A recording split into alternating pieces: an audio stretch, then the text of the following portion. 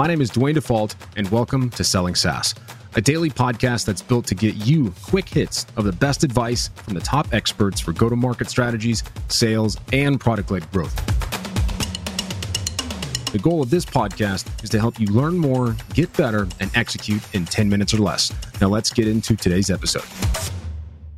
From your guys' perspective, like Aspireship, and since you guys are on the talent and the skill acquisition side, what has been some of the biggest things you guys seen over the last 18 months? And you can answer that question anyway, because I know it's a broad question, but I feel like that covers two really important topics. Yeah, so I think over the last 18 months, we've seen a lot.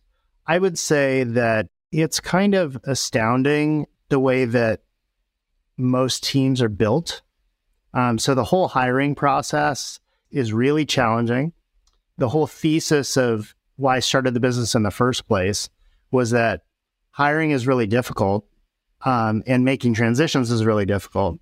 And because hiring is so difficult, whether it's talent teams or leaders, you say to yourself, and we've all done this, if you're looking for someone to sell software to auto repair shops, the first thing that you ask yourself is, who's sold software to auto repair shops?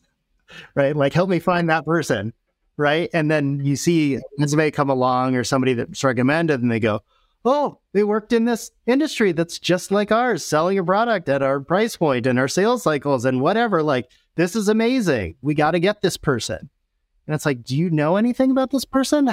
Right? Except for the fact that they were able to get hired in this role and not lose the job in the first year, like, or the first 6 months or whatever. Like, that is what you know about this person. And the more time I spend with this, the more it plays out in different ways. So what I mean is, first, it was all about SaaS experience. Then once you kind of get over that hurdle, then it's about the industry experience, meaning the vertical, insurance, automotive, B2B this, whatever it is, ad tech, right? And this stuff just plays itself out over and over again. And so, like you said, I think before we started shooting, history repeats itself. And so the human nature part of this, it just keeps manifesting itself and, different things. And someday it'll be like, oh, I don't hire anybody who hasn't had metaverse experience or like, who knows what's coming. Web3. They got to sell with a VR thing on their face. What's crazy is when I was selling into automotive software years ago, I was a regional manager. I managed Northeast Territory. And I remember sitting down and talking to an auto group, large auto group out in the North. So this person owned, I think, like 20 different dealerships. And it was like, how do you set the tone for hiring? He was like, I don't hire anyone from any other dealership. I was like, is that because it's competitive? He's like, no, they have all the bad habits. It takes longer to undo what has been done than just teach someone green. He's like, plus the person who's coming in fresh usually has more energy and actually wants to do the job. Someone that's had 8 or 9 years working at the same place or selling to the same type of customer, they typically don't have the hunger left. They're just trying to not lose their job. And it's like, and I thought that was unique to automotive back then, but it's something that I continue to hear where it's like, it takes a certain type of person, but at the same time, it's almost better in a lot of situations to ignore what they've sold. I look at when I'm placing reps at a company I'm working with, I look more for domain experience. And that's like the type of company, not the customer or the comp plan, but it's like, hey, if you sold into, like, if you're an SDR and you've sold into outbound, you know what it's like to dial from a list and log everything in the back-end process, what the outcome's supposed to be, the primary KPIs, rather than, hey, you've sold into a construction company before. Like, I would take the person with domain experience that's had success doing that over someone who knows the day in the life of a contractor, because like you said, who knows?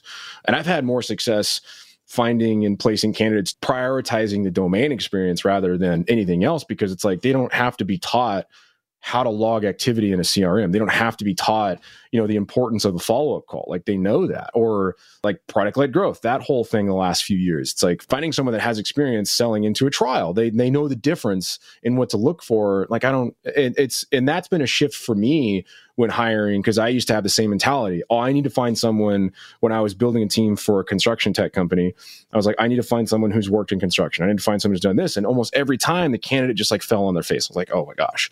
And I have plenty of stories after that where it's like I hired people that had no sales experience, but they were hungry, they were curious, and they were willing to go do the work. And there's a handful of them that I know that I still in contact with that are just amazing individuals that have done so much. So it's interesting to see my mindset change towards hiring and what to look for in a quote unquote quality candidate, but then to see that same story continuing to repeat itself in other situations, even though there's been very little signs of success using that.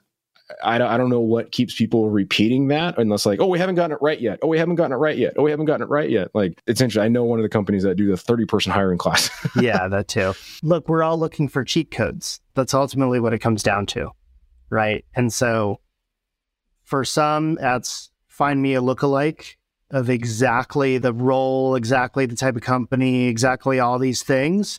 And then for others, substitute it with something else. I'll go to conferences and I'll hear like, oh, who we find a lot of success with is teachers, because teachers are like this. And it's like, well, you're doing it again. You're doing it again, right? So if they're a teacher, that works. But otherwise, like, don't send me a physical therapist, right? And okay, like it's... So what do they need to do then? Yeah, I mean, look, the hard thing is it's about capability. Measuring capability is difficult. We have figured out how to do that in a very efficient way for I would say a niche set of use cases today. But I believe that sometime in the future, probably when we're both still alive, this whole thing's going to get thrown out and there will be some kind of system for measuring capability across roles.